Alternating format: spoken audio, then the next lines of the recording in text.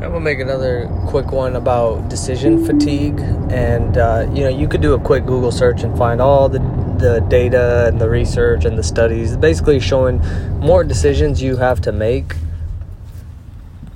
the higher the chance that you'll make a shitty decision. And basically, the way I always like to look at things is you're gonna widen the gap between where you are and where you want to go, or what you want.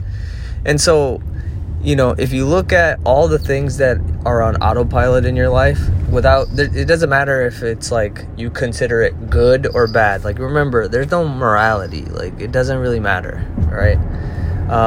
If you look at the decisions on autopilot, like you wake up and you look at your phone, you don't think. Like, it's not something that has a lot of variance. It's the same thing every day, right? You don't think about which route you're going to take to work, right? You every time you go, you don't go, should I go this way today? Should I go that way? Like, you just do the same thing. You've reduced your decisions down to one or two options, and it's easy. It happens on automatic, right? And you could look at various examples. So now when it comes with food, okay, so we make such a fucking dramatic,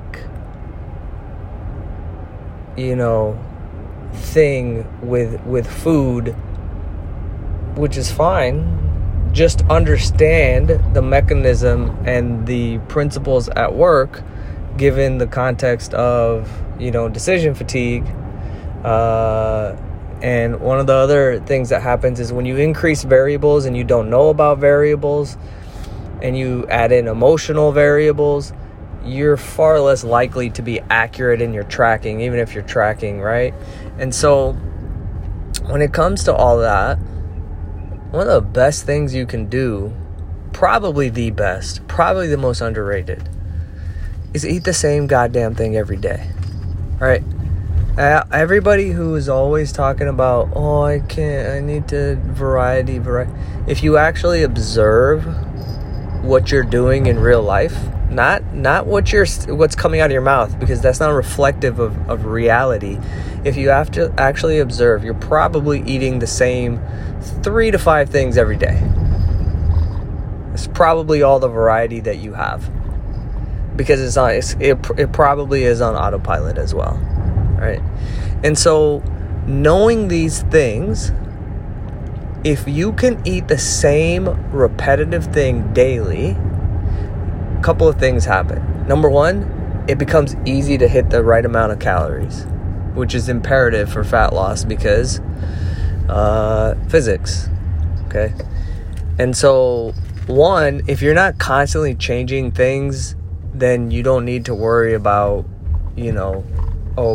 maybe I miscalculated something because I haven't measured this before. Or, you're constantly doing something different, so you never really get good at anything, or weighing or measuring any particular thing.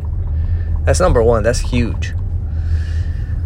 Number two, your decision fatigue goes down. It becomes automatic, right? And then number three, the next thing that's super important to recognize here is that you don't have, repetitive doesn't mean sucky, right? Like, you really gotta think about this. If you could eat something that you really fucking like every fucking day, why would you not? Why would you not eat that every fucking day? It's just silly. So my recommendation, put together your meal plan with things that you really like to eat every day and make it fit in your calories, and eat it every day, and don't have variety. If you have variety, that's fine. Just know the trade-off you're making. The trade-off for variety is decreased accuracy, more decision fatigue. That's all.